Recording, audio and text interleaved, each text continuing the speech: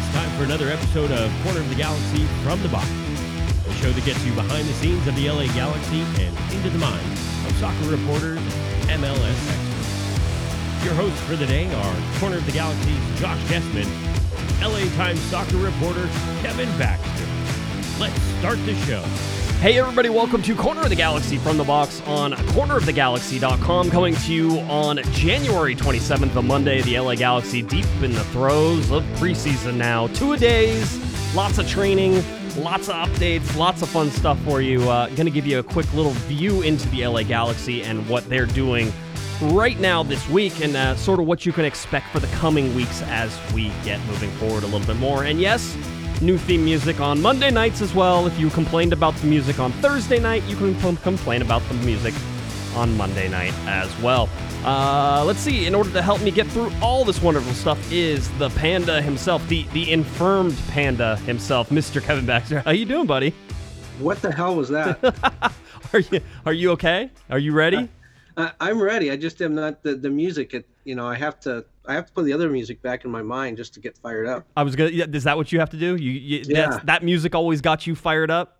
That's right. This one I just don't feel the same. Well, you're also sick, so that's probably what. Yeah. I'm very sick. I'm very sick. In fact, I was telling you before we went on, I have an interview scheduled with some U.S. national team players tomorrow, and I would prefer to do those in person. It's a hassle for me, given where I live out here in southern Bakersfield. Right. It's a hassle to get to the StubHub Center in the morning, or Dignity Health Sports Park as it's known now. So I like to go out there because I like to see the players, and I like to let them know that I thought it was important enough to speak to them that I came out.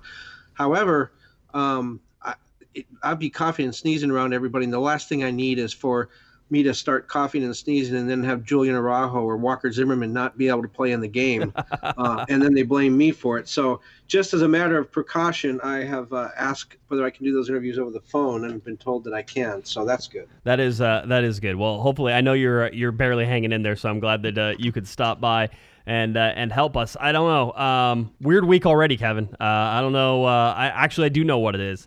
Obviously, SoCal under a little bit of a cloud, and I wanted to at least touch on it a little bit because I feel like if we don't talk about it, we're not acknowledging sort of the time and the place that we're at. But obviously, the death of Kobe Bryant, which is, in my mind, not just a Southern California story, but a Southern California soccer story when you really break it down and get into the heart of it as it goes. Everybody knows that Kobe Bryant was a huge soccer fan, grew up in Italy as his dad played basketball in Italy and was a big fan of AC Milan. So that was his first team, and I think there's even reports out that AC Milan is going to wear a black Kobe badge, and they said that they're going to do it regardless of whether the league says it's okay or not. It's always that Italian sort of argumentative nature in them. They're like, we don't care if the league says yes, we're wearing it anyway. So you have this guy, Kobe Bryant, who's larger than life, who had been to Galaxy games, who is such a guy in the Southern California area, and I say Southern California because not just L.A., where he was a Laker, but also Orange County, down where I live, and his passing is rippling through soccer players, basketball players, professional sports, and people who cover those sports here in Southern California. Yeah, soccer was really always his favorite sport. I don't know how much he talked about that, but it clearly was. He would go to the World Cup games and stuff. Always was in the basketball off season. Attended, Olympic, when he played for the Olympic team. I think he'd go to some of those Olympic soccer matches as well. I don't know whether you saw the video. Neymar, after scoring his second goal in PSG's win yesterday, ran over to the touchline and made the number 24 with his fingers. That was his tribute to Kobe, and then he pointed to the sky. There was also a video of Kobe at a PSG training session where he engaged in a little bit of a kickabout, and it was he was really good. Yeah. And then when you look at the number of players on social media, soccer personalities and players that have weighed in with their remembrances, I mean, it runs the gamut. We have Julian Green, former U.S. national team player, DeMarcus Beasley, teams like Roma, Barcelona, Robbie Rogers, Chicharito. We have Dos Santos weighing in. Right. Megan Rapinoe, Alex Morgan, Cristiano Ronaldo, Carly Lloyd, Gareth Bale, Steve Nash, another guy who played basketball but really loved soccer, Chris Smalling, Jerome, we have Boateng. Yep, that's right. Everybody. And Robbie Rogers shared a memory about when the first time that he met Kobe Bryant was during the Olympic opening ceremony when Kobe marched in and was with the U.S. national soccer team. And in Robbie's recounting, he couldn't have been nicer. He talked to all the players, stayed there, took as many pictures as they wanted, signed autographs. Did not come off as, it was at the Beijing Olympics, and said he did not come off as a star at all, and that he was very excited to come out and watch that soccer team play. Yeah, you also have to tie in the fact that I think one of Kobe Bryant's last media appearances was at MLS Media Day whenever they sort of announced the partnership with Kobe Bryant's body armor drink, I believe.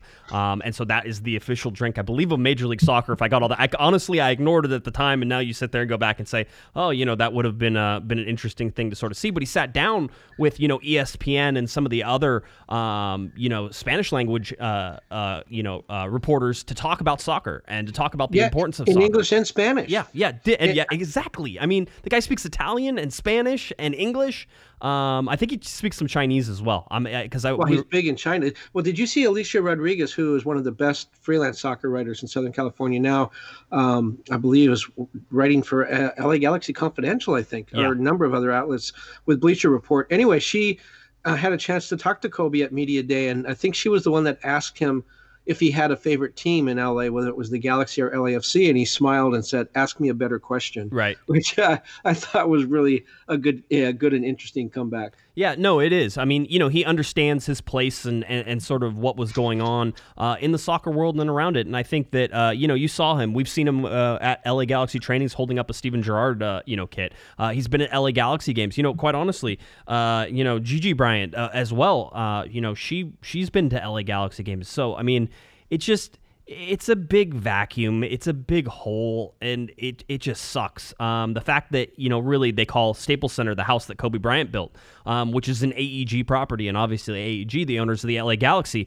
If you saw at Dignity Health Sports Park, they put out a picture and a photo today that showed, the message board on the outside that's sort of right next to the team store that had, a picture of Kobe Bryant and, basically his date of birth and his date of death and sort of, is carrying on in remembrance of that. So there's a lot of tie-ins to this. I don't know. I thought it was interesting. If you look at Kobe Bryant, his birthday is August 23rd.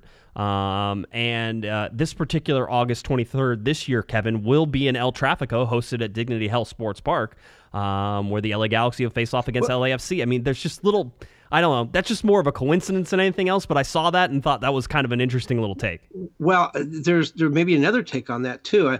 I realize by August the emotion will have gone away, and it's not that we're ever going to forget Kobe, but what we're feeling right now is not going to be the same as what we're going to be feeling in August. And one of the things that touched me so much last night was watching the other basketball teams played and how they would purposely take a 24-second violation because Kobe wore 24, and then his other number was 8. So then the team that would win the ball would then take an 8-second backcourt violation. So They took violations of 24 and 8 seconds, Kobe's two numbers. You're right, that game, El Tráfico at the Dig, is on the 23rd of August, 8:23. I saw some fans talking online today on Twitter about, what if they moved that game to one day? What if they moved it back one day and played it on 8/24? Yeah. No, Kobe's two numbers.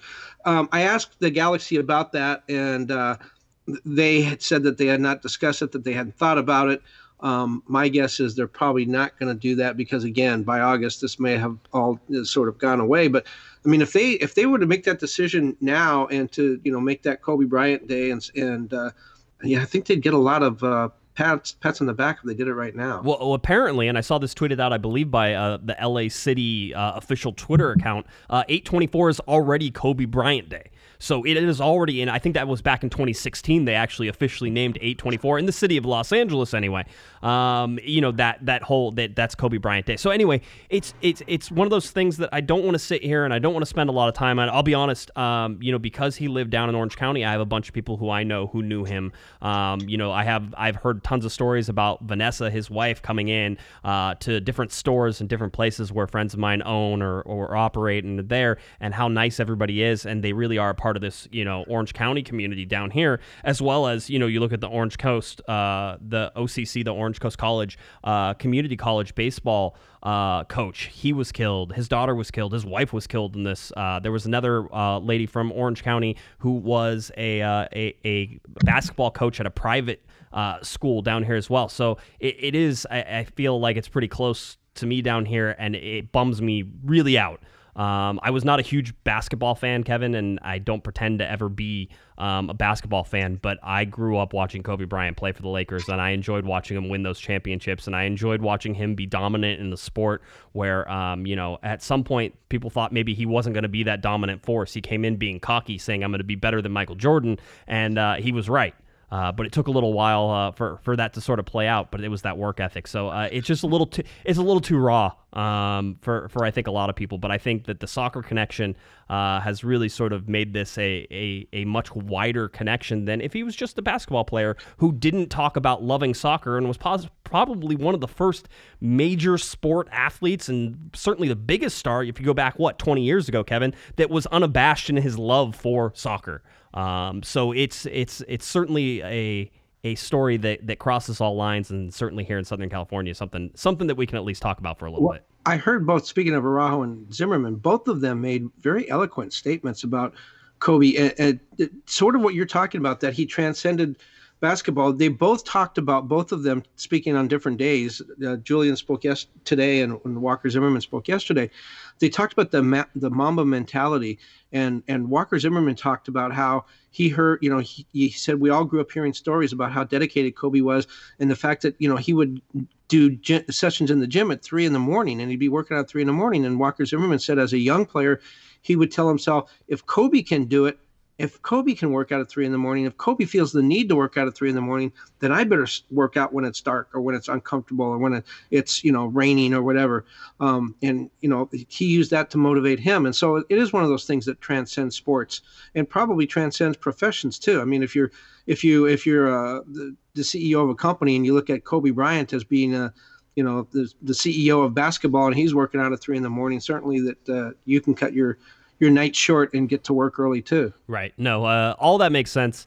Very, very, sad time in here. It'll be interesting to see sort of how teams around Los Angeles sort of remember Kobe Bryant and all those who were killed in the helicopter crash. So all, just sad things right now. But we'll move on. You talk about Kobe training at 3 a.m. I don't think the Galaxy are training at 3 a.m. right now, Kevin. Almost. They training twice a day. They are doing 2-a-days, which we expected again under Valdecantos. This was sort of the same thing that happened last year. And we were watching and sort of preparing and readying ourselves for that as well, that this would happen again, that they would be working out, twice a day for the foreseeable future. And so that's what it seems like right now. We don't have a great weekly schedule supposed to come out on Mondays, and so then we find out what everything else is going on through the rest of the week. But we know 2-a-days. Larry Morgan was out at training today. They were actually training out at the track and field stadium today.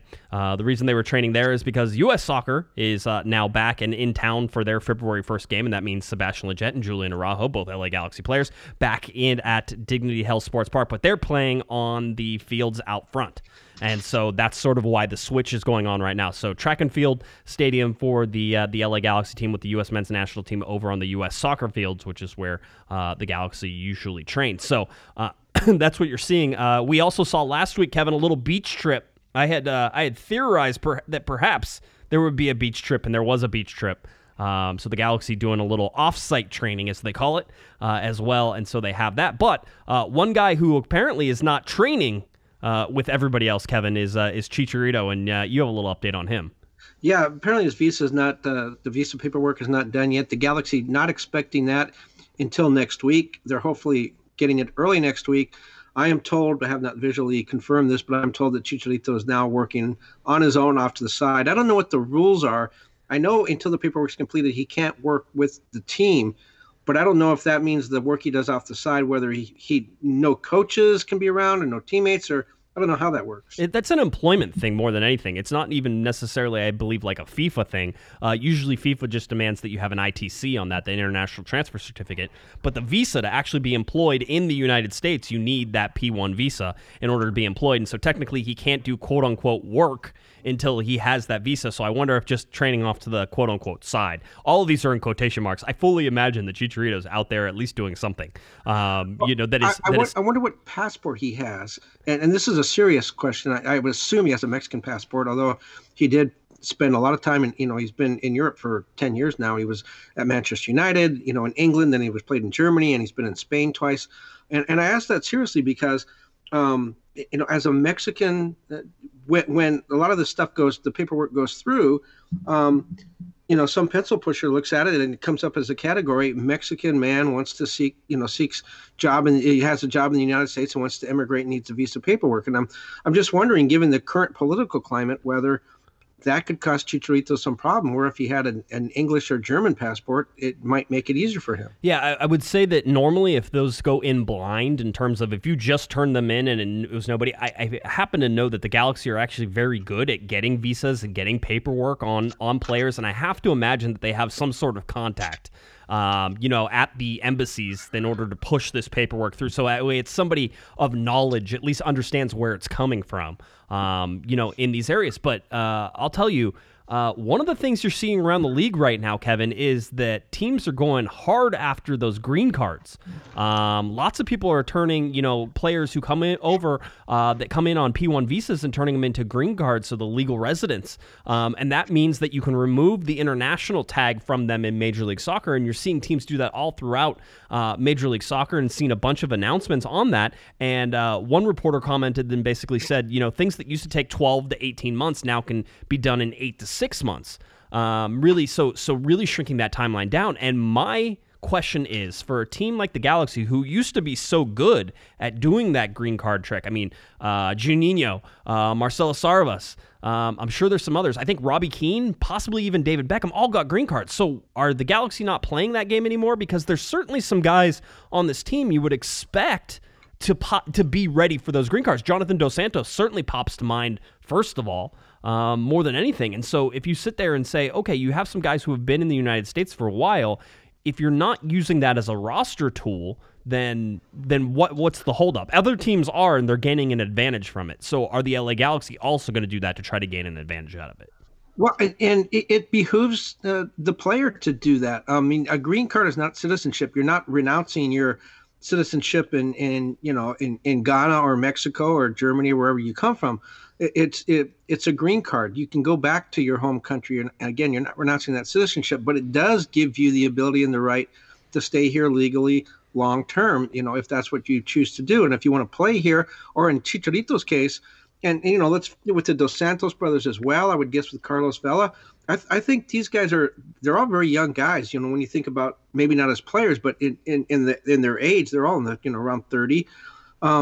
These guys are going to be going back and forth across the border probably for the rest of their lives, whether they're coming here for award ceremonies because they have a house here, whatever it is. That green card is going to make that a lot easier. Yeah. And same would go for every player. It's one fight I used to have with baseball agents back in my baseball days, when they'd set some of these Cuban defectors up in third countries rather than immediately get them, immigration status in the U.S. And I always thought that was short-sighted, because by setting up their residency in the Dominican Republic or Nicaragua or wherever else they did it, those guys can be deported at any time. Whereas if you bring them to the United States, the agents would say, well, they're going to get millions of dollars more when they sign a contract. But how many millions of dollars is it worth to be able to stay legally in the United States? I think that's a pretty good deal too. Yeah, and outside of any of just those, just the roster ramifications are huge, especially for an LA Galaxy team right now that is currently one player over an international See, you're thinking about the team, and I'm thinking about you're thinking about people, the welfare of these guys' families. You're way better person than me, obviously. I'm just talking about, hey, if you're waging I should say soccer war, and I shouldn't even say that because there actually was a soccer war. If you're out there trying to be the best, MLS, then you have to use all of these roster mechanisms to your favor, and the Galaxy seem to have a perfect chance to use some of these roster things, and they need to do it because other teams are doing it, and you're seeing it. But hey, the other thing that I saw you tweet out today was also about Chicharito, and it talked about, we've talked about the impact his signing has had on just the SoCal region and the regionality of this. North America is an important part of sort of, the Javier Hernandez story and how successful he's going to be. And I know on Thursday we talked about how many reporters were there and how many cameras were there and how it was, a really crazy scene. Thinking about going back to Zlatan Ibrahimovic, who is, as I've said many times, is a bigger world figure than Chicharito is. There were not the same cameras there that were there for Javier Hernandez on his media day. So they're having a real impact, but that seems to also be now impacting the LA Galaxy's bottom line in a positive way, which we kind of assumed would be, but you have some numbers. Yeah, well, keep in mind that Southern California is home to 6 million Mexican and Mexican Americans. It's the largest concentration of Mexicans outside Mexico City. So there's a ready-made audience here. That's why Liga MX games do so well here as opposed to European soccer or even MLS. So what's happened in the last 2 weeks, so this goes back to when we were all writing about Chicharito signing, but before there was a contract that had been turned in. So this is the lead up to the signing, and then the week following the signing. During that period, first of all, remember last year with Zlatan, the Galaxy had a 5% decline in average attendance. So that's with Zlatan, who's arguably the most dominant player in league history. Right. And they had a good season. They went to the playoffs. Attendance went down 5%. Since in the 2 weeks around Chicharito signing, the team got 750 new season ticket packages, and the Galaxy have been kind of squirrely on the numbers there, but we know it's just south of 10,000 is their season ticket number. So 750, they're close to a 10% rise in season ticket sales just in the last 2 weeks. And they sold 2,500 individual game tickets in the last 2 weeks. That's pretty significant. It's just starting, and I think once there's news of Chicharito on the field training, maybe practice games, friendlies, all that, I think that number's going to go up. Yeah, it seems to be, and it's interesting to try to measure that impact. We certainly talked about the jerseys, and I was on a podcast last night talking to two guys, and one of them sort of came on and said, "Hey, I'll tell you what this means is that whenever my wife found out that Chicharito was signing for the LA Galaxy, she told me, okay, I want a jersey, and the two kids want a jersey, and I'm sure you want one too." He goes, "So if you think about it, the Galaxy got me for like $500 whenever you look at all the jerseys." And who gets that money? I was told by a very high-ranking Galaxy official who would definitely know that Chicharito has side deals, as you would imagine, with all of his different marketers, just like Zlatan did. Right. But one of the deals he has is with Adidas, that it deals with the number of Galaxy jerseys with his name on it that gets sold. So every time you buy a Chicharito jersey, everybody out there, a little bit of that money goes right into Chicharito's pocket. I mean, I feel like that's how it should always be whenever you look at some of these guys. I mean, why shouldn't Daniel Steres get a $20 bill every time somebody, sells one of his jerseys and somebody buys it? All of these things seem like, you're making money off the player. Why not? And we talked about, Chicharito and the $6 million base salary and how that certainly seems easy enough, by all accounts from people we've talked to get to that $7.5 million number pretty quickly. So, well, I'm told now, and I'm the one spreading that $7.5 million, and so I need to clarify that.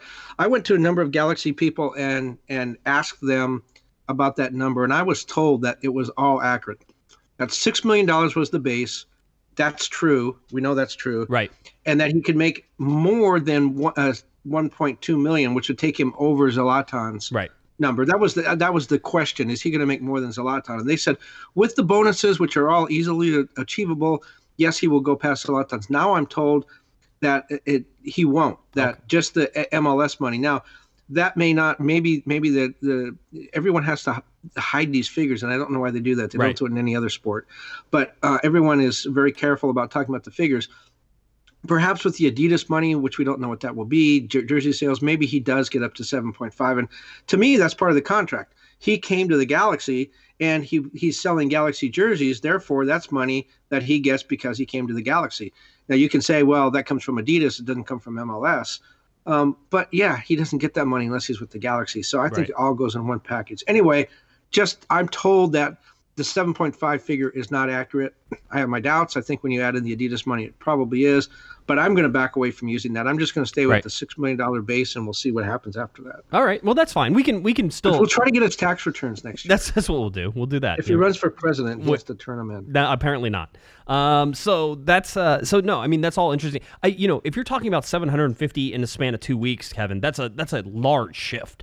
That's a measurable difference. In just a small amount of time, and so is the 2,500 single game tickets as well. All of those, and we've talked about it for so long. In a stadium that holds 25,000, let's just pretend that's the number because it makes math easier. For a stadium that holds 25,000, and Galaxy having season ticket holders of 10,000, right? Let's just give them 10,000 and call it that. That means that for every game, in order to be a sellout, you have to sell 15,000 individual tickets or tickets that are to groups or group sales or however you want to do that. But basically, and they've done really well at that. Right, amazingly well. I mean, yes. People, whenever you start putting the numbers in front of fans and start telling them what the Galaxy have to do for every single game in order for it to be, a sellout or close to a sellout, it makes a huge difference. A huge difference. With what they're able to do. So it's all those single games. It's all that ability to sort of sit there and really take this stuff and mold this into a sellout every time. And it's the sales there that are happening that makes that happen. Well, the Galaxy have 3 of their first 4 games are home games. I'm going to predict right now that all of those games sell out. Yeah. But do they sell out in August and September? And I mean, that's a serious question. I think Chicharito is a phenomenon, and I think he's, as I just said, he's going to definitely goose attendance at the start. He already has. But is he, when you see Chicharito once, especially if you're, a Mexican League fan or Mexican national team fan, and so you want to see him play, do you then keep coming back, or do you see him once and then or twice and then that's your fill and then you don't come back anymore? I think that's the real question. I think that's always been the question, Kevin. That's always been something that we've sort of watched. It was back in the David Beckham years as well. Is how many people does David Beckham convert into an actual Galaxy fan? All these things are always the questions. It's how many people did Giovanni Dos Santos convert? How many people did Robbie Keane convert? You have people who have this individual flair or famousness, especially like Chicharito, so big. Like I said, you're going to see some of the Chivas jerseys coming back into Dignity Health Sports Park because he played at Chivas in Mexico. That's a thing that's going to happen. And so can you convert those Chivas jerseys though to Galaxy jerseys? And that's where everything always goes in. I would say it's probably a lot less than the number people think it is. It certainly was during the Beckham years. I think it certainly was during Robbie Keane. Robbie Keane brought some people in, but how many people stayed Galaxy fans whenever Robbie Keane left? The same thing with Chicharito and Giovanni Dos Santos and everybody else. It's always about that conversion factor and trying to get that conversion factor and trying to convert those people into it. The argument has always been, well, of course they convert people into Galaxy fans, but what are those numbers actually? And I don't even know if they have those numbers or they'll ever have those numbers, but it's at least something that you have to discuss is what is the conversion rate here when you bring in a big star, he sells a bunch of jerseys, how many season tickets? And right now you're seeing that people are saying not just that Chicharito is a big enough name to garner them going to the stadium, Kevin. You're saying that people right now, at least 750 people, and whether it was a direct result of Chicharito or not, those are the numbers we're getting. 750 times they said we want to see him for 18 games or 20-something games, however many are included in the season ticket book. Well, yeah, I think you said you don't know if they're for Chicharito. I don't think they're for Katai. I'm pretty sure they're for Chicharito. But this is kind of a ticket salesperson's or a marketer's dream. What you always hear from people like that is we just want them to sample the product. Right. That's why they give food away at Costco. Sample the product, and we're convinced that it's so good that you are now going to spend money and come back. And it's the same in soccer, and we know the formula that works because we've seen it with the Galaxy, and we've seen it up the freeway with LAFC. Two things, I think. One is a good team, a good product. Yes, they may have come to see Robbie Keane or David Beckham in those days, but they stayed because the team was so good and they were fun to watch and they were exciting and they won and, they were the best team. And it was, we all remember those times, 3 championships in 4 years with Robbie Keane. and Landon Donovan. I think people came back because the team was exciting and fun to watch. And then up the freeway, LAFC has a very good team, but I think what draws fans back there is the atmosphere with the 32-52. Now, the Galaxy have that this year. They're going to have a standing supporters section on the Victoria block. So, if the Galaxy can create that atmosphere and if the team can be exciting and win, people will come to see Chicharito and they'll say, you know what, I had a great time. And Chicharito hurts his ankle and can't play, they still come back. Because why? Because they had a good time. They saw good soccer. They had a lot of fun. There's a lot of stuff about Dignity Health Sports Park. I mean, there's ample parking. It's fairly easy to get to. I mean, people talk about the stadium experience. There's a lot of positive things about Dignity Health Sports Park that if you go and sample it and you have a good time, I think you will come back. And so now the Galaxy have a chance to make that happen. I think the Galaxy and even LAFC, I think they all fall under the same sort of rules, which is you have to have people you're interested in watching, and then the team has to be good. And if you have one of those things lacking, you're going to have a lack of attendance. And I think that goes true. That's usually true for most teams. I imagine that Atlanta United, if they weren't very good, and please, they panicked last year whenever they were stumbling, quote unquote, and I think they still won 2 trophies last year. But whenever you're looking at it, they stumbled to that. There was panic in that. But I think if you see Atlanta United have a couple off years, you're not going to get the 70,000 people at that stadium anymore. You're going to get 40 or 50. And that's just the way it goes. And that's the way it should go, quite honestly, is that the product on the field will still determine whether or not you are successful in the stands. And that seems like a hard and fast rule. Nobody goes to watch crappy soccer. Well, and there's 2 other examples of that in Southern California that just occurred to me, which I'm not sure if any of our models work, because one of the things I'm saying that the DIG has going for it is, again, no social or no public transportation, but everyone in Southern California drives anyway. So, I mean, it's a lot of parking, easy to get to, 3 freeways right there. So that's great, and if you can get to the stadium and have a good time, you'll come back. But what is the team that leads all, baseball in attendance every year? And actually all sports, when you look at season attendance, it's the Dodgers. And they have an exciting team. I used to love going to watch Yasiel Puig and go and see Clayton Kershaw pitch. But man, talk about a bad stadium experience. Yes. It's always so crowded. It's hard to get in and out. You spend more time in the parking lot trying to get out than you did watching the game, which is why everyone comes late and leaves early. Yet they sell 4 million tickets every year. I know. Down the freeway, the best player in baseball, Mike Trout, great stadium experience, easy to get to. They don't do nearly as well. So no, they don't. Who knows? I think baseball's the only sport that doesn't worry about attendance as much as all the rest of them. There's too many baseball games, and there's too many midweek gotta get away games, which are played at like 1 p.m. And so I just don't think that their attendance. You'd see it in the NFL though. Like if there's a stadium, there's nobody there. There's panic, right? There's Here's my theory.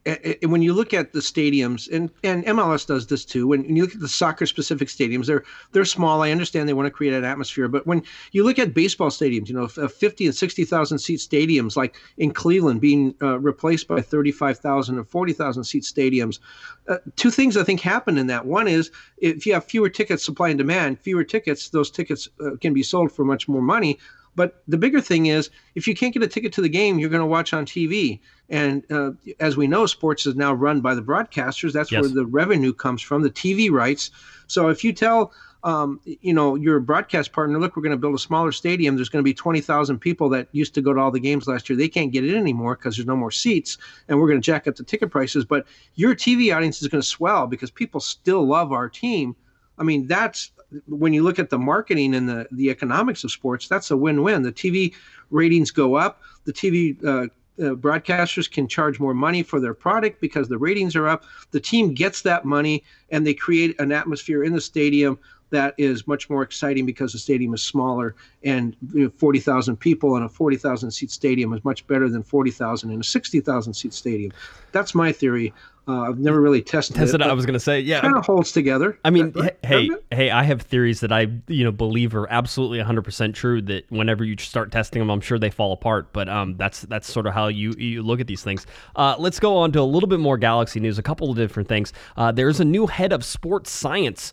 Phil Hayward has departed the Wolverhampton Wanderers of the English Premier League, so Wolves, to become a head of sports science at Dignity Health Sports Park there. Guess where he's from? Where's he from? Manchester. We had a long talk. Oh, of course, Manchester. So that makes a lot of sense. And the bat phone is ringing. You have to answer that. Is this one of those where you have breaking news again? No, I just picked up and put it down. It's probably a telemarketer. That's usually what it is anyway. We're gonna leave that in. Yeah, why not? Okay. Why not? This is, you know what? It's raw. This is how it's supposed to go sometimes. But anyway, so Phil Hayward has come up. This is a guy who was in charge of the head of medical, or basically the head of sports science at Wolves for 11 and a half years, who departed Wolves for Los Angeles. By the way, I'm not saying Wolverhampton isn't as nice as Los Angeles, but I mean, there's clearly a quality of life to those two places. But he departs it while Wolves are in 7th place in EPL. I mean, you're talking about getting a guy where Wolves and certainly them climbing up the table, even though the English Premier League season is basically over already. If you look at that, they could still get a European berth. They could, and so, but you look at what Wolves does. So he left Wolves after 11 and a half years, and now is over with the LA Galaxy. He was actually pictured, and I think in an Associated Press photo, or it was during the Chicharito thing, he was actually pictured in there, and then that sort of came up, and that's why it was sort of put out there. I did confirm with the LA Galaxy, it is true. So Phil Hayward has now become the head of sports science for the LA Galaxy, which is an interesting position, especially when you realize that injuries certainly took their toll over the last couple seasons. So perhaps the LA Galaxy trying to upgrade in those. This doesn't mean anything in terms of, Javier Valdecantos is still there. That hasn't changed anything at all, as a matter of fact. But the sports science department for the LA Galaxy, Kevin, continues to get bigger and bigger and bigger. So sports medicine and science department is starting to swell. Whenever I first started covering the LA Galaxy, I think there were probably like 4 guys. As you look at it now, I don't know, it looks like 10 or 12, because you have head strength and conditioning coach. You have Javier Valdecantos, the performance coach. You have William Sparks, the sports scientist. You have Brooke Ellison, the sports performance dietitian. You have Nicolette Leffler, the sports performance dietitian and education coordinator. You have Cesar Roldan, who is, I believe, the brother of he absolutely is. Yeah, of what's his name? Roldan. Christian Roldan? Yeah, Christian Roldan up in the U.S. national team. Yep. And he's the assistant athletic trainer.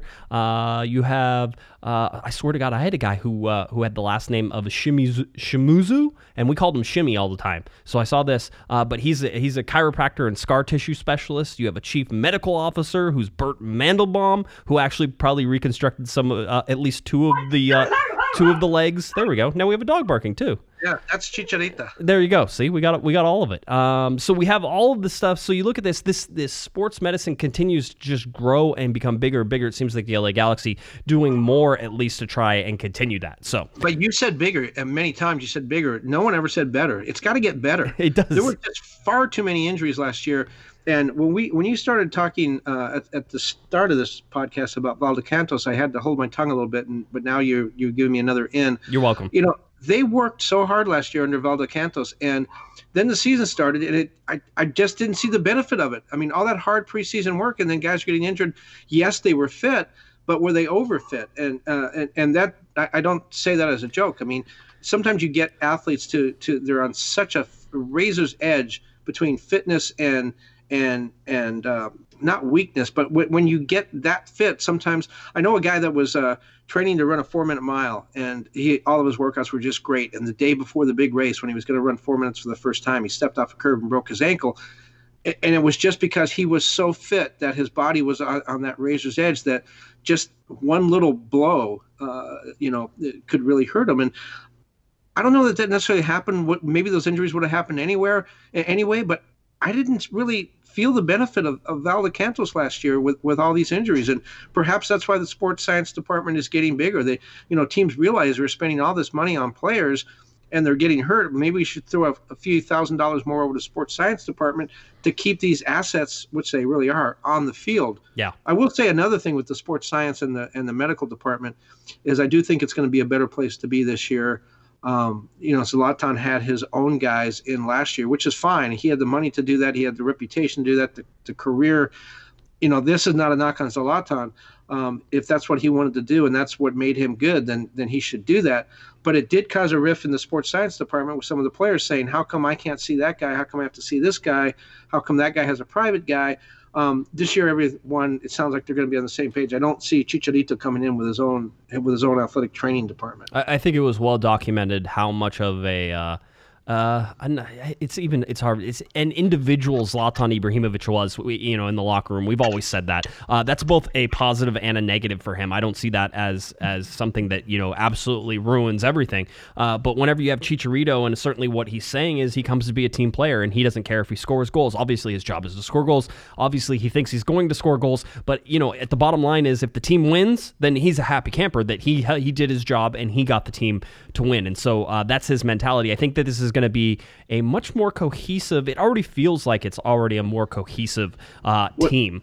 Did you catch a little dig at Zlatan? And I'm not sure if he intended it that way. No, I didn't. I think people are trying to find it like that. If you really, really want to connect it, I think he was taking a dig at people who saying that, he's coming for the money. I think that's where the dig is. He's saying, no, he goes, I'm not somebody who's going to be here for a couple of years and not win things. I want to win things. I want to be here. And, and I think he wants to be here for a long time. It certainly seems that way. Yeah, it was just to remind people, he made a comment about how he didn't come here just to score a bunch of goals and leave after 2 years without winning anything. That he said, I prefer to score 20, 15, or even 10 goals and help this team get a championship. Yeah. I mean, listen, if you want to see that as shade to Zlatan, you can. But to me, where's the motivation for him to come in and try to chip at Zlatan? There's no positives for him to do that. And he doesn't seem like the kind of guy who would do it. So in my mind, that's I throw that out. I saw people trying to make that a thing, and I'm just not one of those people who thinks it's a thing. It's hard. It's just like the retirement thing. I'm like, if you just put that within any context of the conversation that he had, then it makes 100% sense. And to me, if you're sitting there saying that makes you worried, that means that what you did was you read what somebody wrote about it, and you didn't watch the video and put it into context. Because in context, you put his retirement quote in there, and you're like, yeah, it makes sense, 100%. Well, I understand what you're saying. I talked to Herculez Gomez from ESPN, former national team player who played a lot in Mexico and I believe definitely played against Chicharito at some point. Anyway, he was telling me that he believes Chicharito is going to score about 15 goals, which is about what I have. That's kind of my over-under too. But he also said, he agreed with me that he thinks that Chicharito scoring 15 goals, and you look at Zlatan, that's 30, that's only half, but that the team is going to be way better with Chicharito for a number of different reasons. So, Chicharito does make the point that his idea is to score fewer goals but have a better team, and everyone seems to kind of agree that that's likely to happen, that the team is just going to play in a different way, and you're not going to make up those 30 goals that Zlatan took, or the 43 goals. The team's lost 43 goals since last year, and they only scored 58 with players leaving. You're not going to make up all those goals with Chicharito or any of the other additions, Katai or anyone else, but the team is going to play different, and they're going to be better. And people wondering about the defensive liabilities, yeah, the team really needs some help on the back line. They definitely need another center back given the schedule they're going to play. But when I talked to Dennis and other people around the team, their response was, the defense is affected by a lot of different things, not just the four guys that you put out there. It's the style of play. Do your frontline guys track back? Do your midfielders play defense? How does, what's the style of play of the team? That's going to change with Chicharito too. It's not going to be just winging high balls into the box for Zlatan. The team is going to play a lot different too. That's going to affect the defense. And Dennis seems to think that the defense is going to be a team game this year. And so the four guys on the back line are not as important as the team scheme. And he believes that it's going to be better this year, even if he doesn't sign another guy. Yeah, which I hope he does. Yeah. I think he has intentions to. We'll see if that ends up happening. It makes some sense. You certainly see it. I'll say for all of the FIFA players out there, all of our video gamers, all of our gamers out there, I know that you love this. I'll tell you that they did update the rosters. Chicharito is on that roster now. Insua is on the roster. Katai is on the roster. So you could basically start putting your formations together as you see fit and see how that works on the video game, which I may have done a couple times to sort of see how that all works out. So So how did it work? Actually, so the funny thing is that I was playing before Chicharito was added to the roster, and it was a little tough to get any sort of anything going for you there. So it was difficult to score some goals with Chicharito on the roster, obviously, and playing in a 4-3-3. It does some things. It did some things, and again, this is a video game. I don't know how much we can take away from it, but it did open my eyes to something, is that the late run and Jonathan Dos Santos in sort of an attacking 4-3-3 formation really sets up Jonathan Dos Santos and Sebastian Lletget to be in positions to score goals. Well, I'm interested. You got me really interested in this. What was your starting lineup and what was your formation? You said 4-3-3. How did you set that up? Yeah, so Chicharito was basically at the top in the center, right? So he's there. Center forward. Yeah, he's your center forward. And then on the left-hand side, you would have Pavone. On the right-hand side was Katai. So those are your attacking three who would also fall back into it. Your center positions there are Sebastian Lletget, Joe Corona, and Jonathan Dos Santos, which all makes sense. And then your backline four is Insua on the left. You would have Pipo Gonzalez right now as a center back, and you have Daniel Steres as a center back, and you would have Rolf Felcher, I believe, at least for now, being the starting right back over there, and then maybe perhaps Julian Rajo coming in. But that's how it sets up. And where's Skjelvik? Skjelvik, I told you. Did you know the bet that's going on with me right now? I said that if Skjelvik is still on this roster by the time, and I can't believe I keep saying it, I should probably hope people forget. If Skjelvik is still on the roster by the time the season starts, that I have to do a show without my shirt. I said there's no way it's happening. I'm telling you it's not happening. He's not going to be on this roster. The Galaxy have telegraphed it in every possible way they could possibly have. It's just a matter of actually moving him and getting him. Whoever made that bet with you is clearly it was blind, because nobody wants to see you without your shirt on. I know. Well, that was sort of me, was the whole thing. I made it for everybody. I'm punishing everybody who has to watch that if that's the case. The white balance is going to be very difficult to sort of put together here. It's going to be speaking of Norway. Yeah, there you go. So that's what we have. So anyway, that's what it is. But I'm telling you that it does. It's funny because it's a video game, but whenever you're playing, there's some tactical things that happen in the game still that are probably pretty accurate. And one of those things is that Jonathan Dos Santos and Sebastian Lletget, I've found, have been a lot more open at the top of the box whenever you have runs from Chicharito to the front or back post, and whenever you have service coming in from Katai and Pavone on the other sides, that opens up those guys to be there. Even Joe Corona scoring goals from there as well. So, I mean, I think that's where you have to expect the LA Galaxy to get better, is they have the attacking front three, which I think is envious of most teams in Major League Soccer, but what's behind that? Always having a strong spine seems to be important for the LA Galaxy. It's important for most teams. So with Jonathan Dos Santos in there, you can say, yeah, with Sebastian Lletget, if he can take a step forward offensively, then yeah. And then you have to look at who your center backs are and do you have a strong enough spine down that way. And I think that's the big question right now, is who else they're going to bring in to sort of solidify that defense, and whether it's anybody. Yeah, they need depth. And Sebastian Lletget can score. He last year, I don't think he was asked to score. I mean, I think he's proven that he can score if that's the way you want to use him, and he cannot score if you want to use him in a different way. Yeah, it's very interesting. Well, the LA Galaxy didn't announce this, but I can confirm it.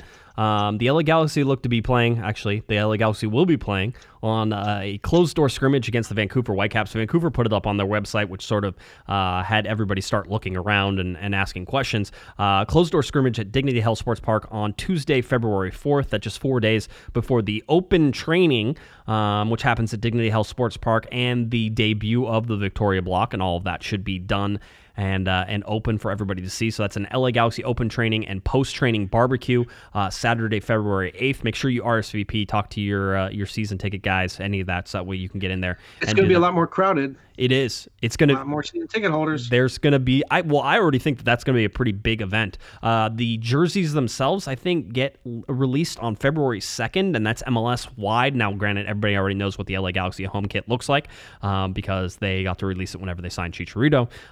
But this looks like, this will be when all of them will be officially available February 2nd. So that sort of goes February 2nd, February 4th, February 8th. Basically, we're trying to tell you that everything here seems to be ramping up in that direction. Then you have your first official preseason game for the LA Galaxy on Saturday, February 15th. That's a doubleheader. Chicago Fire versus Colorado Rapids will kick off at 12 p.m. And then at 3 p.m., it's the LA Galaxy versus Toronto FC. I would suggest you go and make a day of it and watch a bunch of soccer. That sounds like fun.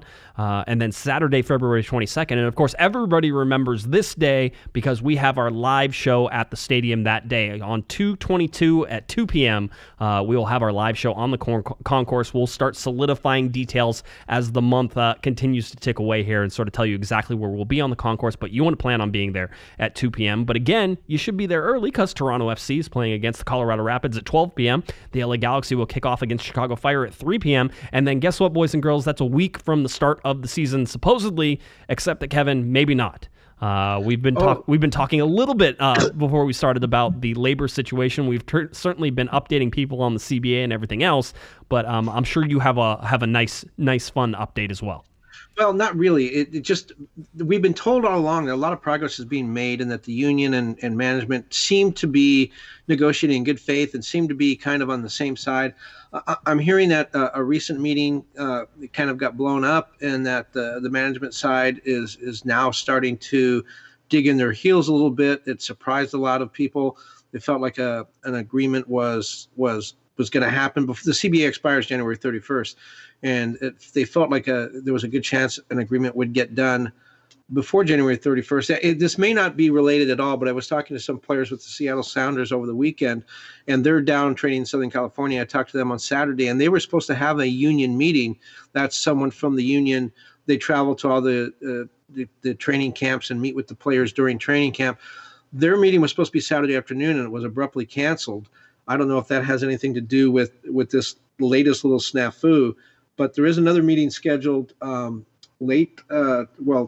believe tomorrow, sometime this week, another meeting scheduled, and we'll see if any progress gets made. But if not, the 31st is the deadline. And when you look at it, everyone has a little bit to lose with this. There's really no winners when if there would be a work stoppage now, just to make sure everyone understands what happens.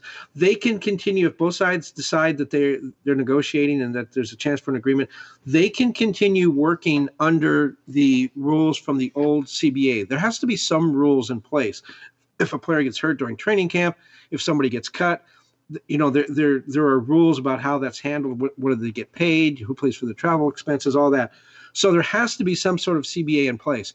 If they don't have a new one by February 1st, both sides can agree to work under the auspices of the old one.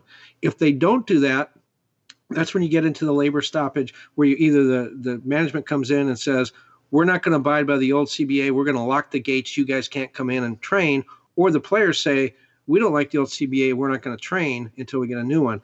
I don't think it's going to happen. I think both sides feel good about this. I don't think there's going to be a lockout, but if things did go south a little bit, I mean, think of all the things that you're losing, all the growth in MLS, largest attendance ever last year, all these new teams coming in, Inter Miami with David Beckham, Chicharito here, the great season that LAFC had last year. That's got a lot of attention. Atlanta's attendance, the new deal with Liga MX to have their All-Stars play here, the new tournaments that they have going on. And remember, CONCACAF Champions League starts in mid-February. There's a good chance that the players or management might say, we're not going to allow the players to go play in those games unless we have an agreement. So there's a lot on the line that needs to be done in very short order if those CONCACAF Champions League games are going to go off without a hitch. Yeah, and we talked about February 29th and, the chances that the LA Galaxy's first game against the Houston Dynamo could be canceled. That's all a possibility. So there's another one, Chicharito going to Houston. Yes. Does MLS really want to not have that game played? Yeah, I mean, that's exactly. No, you're sitting there, and what a big kickoff that now becomes, and even more. And Houston Dynamo fans are ticked off that the Houston didn't try to make a move for Chicharito as well. So it's one of those things you look at and say there's a lot to lose from a lot of different sides. I still have always felt that the players have wanted to flex their stoppage muscle, that they wanted to sort of see if they could hurt the owners. They've never done it, and this may be the time that they flex that muscle, whether that's good or bad. It'll certainly be interesting. I still imagine right now that you would still get a 34-game season by making up some of those games, and we talked about a congested schedule last year. There'll be a congested schedule this year if that happens as well. It's already a congested schedule whenever you throw in Leagues Cup and U.S. Open Cup and CONCACAF Champions League and everything else that comes into these things. But it's just, again, it's now time. We talked about it, earlier in the month, and we said, listen, this is how negotiations go. You always make progress at the beginning because it's the little things, the things that aren't contentious. It's the things that you agree on, and you can check those off, and you can move down the list really fast. And then all of a sudden it comes to the things that you always knew were going to be difficult, but they're last remaining on the list, and now this is the stuff that you're really going to have to hammer out and sort of figure out. And so that's where these work stoppages, that's where all of a sudden things can come slam shut very quickly. That's where you can get a lockout. That's where you can get a strike. So that stuff could be coming to a head. I don't expect it to come to a head on January 31st, and I don't expect it to influence anything as you go through probably the middle of February. But as you get closer to February 29th and the start of the season, that's when things I feel like will really sort of ratchet up. And I feel like that everybody seems that there's enough to say, yeah, we'll work under the current CBA and continue things forward. But then there has to be a want, and there has to be pressure in order to actually get people to give in to what needs to be given into in order for a deal to actually be made. And so, well, there's a couple of things about that. First of all, the last two CBAs, the league came within hours or days, certainly days, of a strike, of the season not starting on time, and cooler heads prevailed, and it did. The players felt on both occasions that they gave up too much. And I think the players felt the first time that the league was still kind of in its infancy, and they didn't want to hurt the league. They didn't want to damage the league. It wasn't in a good place financially. I think last time the players felt like they had made some progress and that the league needed to be a little more generous. And if you remember, the league said that we don't have any money, and then right after the CBA, they came out with the idea of TAM money. Right. So I think the players felt duped on that. The players now look at TAM money and say, what they don't like about it is it's money that's they're allowed to spend. The teams are allowed to spend. It comes from the league, but there's so many rules about how it can be spent that a mid-level, American player, a guy like say Daniel Steres, doesn't make enough money to be a DP, and he can't get any of that TAM money. The Galaxy are told they have $1.5 million or whatever to spend in TAM money, but they have to use it in certain circumstances. And a Daniel Steres or a David Bingham, those guys don't get that money. And so the players look at that and say, look, if the money's there, let the teams decide how they want to spend it. Right. And so that's an issue that the players are talking about. They're talking about charter flights. I think this time, what's different this time is I think the players have come to the conclusion, look, MLS is healthy. Look at the attendance. Look at the billion-dollar owners, the billionaire owners we're getting, these filled stadiums, TV rights. Things are going really well, and they're going really well because players come out to see the players. They don't come out to see the owners. They come out to see the players play, and the players feel like now's our time to stand up and demand our fair share. And I think they're right about that.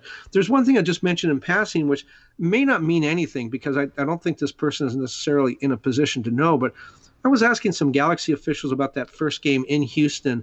And when I go on the road with the Galaxy, a lot of times I try to fly on the team flight because it's a commercial flight, and I just find out what flight they're taking, and I buy a ticket on that flight, and it's no problem. The Galaxy don't care. It's a commercial flight. Anyone can fly on that flight. So I was asking about the Houston flight. Like, when are you guys leaving? What airline you fly and all that stuff? And they said, well, we don't know yet. It could be a charter. And that was the first time I'd heard anyone actually think about the possibility that there could be charter flights. I don't think MLS teams are going to fly charter every flight. It'd be ridiculous to fly to San Jose on a charter flight. Right. But one of the possibilities was I heard if you travel more than one time zone or more than 2,000 miles or whatever, that there might be the possibility of teams using charters. So the fact that the Galaxy official mentioned we don't know about our commercial flight yet because it might be a charter, I thought that was very interesting. Yeah, it is. It's certainly a big talking point. We know that was one of the big talking points that the union possibly might go after. So again, just all very interesting stuff going on all around the LA Galaxy. We'll, of course, have more updates for you as we go. But is there anything else, Kevin, you want to touch on before we head on out of here? Oops, I think I should probably go to the doctor soon. Yeah, I was going to say you probably should. You're coughing. You're having all sorts of fun. So yeah, you should probably do that. We don't need a deceased panda. All right. So why don't you go ahead and take care. What we'll do is we'll go ahead and tell you that we will be back on Thursday, of course. Thursday is a great day to have a live show, and we're going to have a live show for you, so make sure that you check that out. Eric the Portuguese Hammer will be in the studio with me, and we'll be rocking and rolling with that. If you're looking for Mr. Kevin Baxter on Twitter, it's at KBaxter11, and of course head on over to LATimes.com for all of his soccer coverage, covering soccer in Southern California, U.S. men's national team, women's national team, soccer in general right there, LATimes.com. He's their soccer writer. Make sure that you give them a read. All right, if you're looking for me on Twitter, it's at Jay Guesman, JGUESMAN, and of course at Galaxy Podcast, where you can find me. And then please head on over to cornerofthegalaxy.com. Larry Morgan has a great notebook up on this Monday, so you're going to want to check that out as soon as you possibly can. And of course, we're going to have all of our podcasts, all of our videos, all that stuff is right there. Any news that happens with the LA Galaxy, we'll have it there as well. All right, for Kevin the Panda Baxter, I'm Josh Pato Guesman. You've been listening to Corner of the Galaxy from the box on cornerofthegalaxy.com. Have a great one, everybody. You've been listening to the Corner of the Galaxy podcast on cornerofthegalaxy.com. You can follow the show on Twitter and Instagram at Galaxy Podcast, and be sure to check out and subscribe to iTunes, Stitcher, and Facebook by searching for Corner of the Galaxy. Fans, we thank you for listening, and we ask that you be kind and courteous to your neighbors as you leave the podcast. We thank you for joining us and look forward to seeing you again. Until then, I'm Michael Araujo, and on behalf of the entire Corner of the Galaxy crew, goodbye, everybody.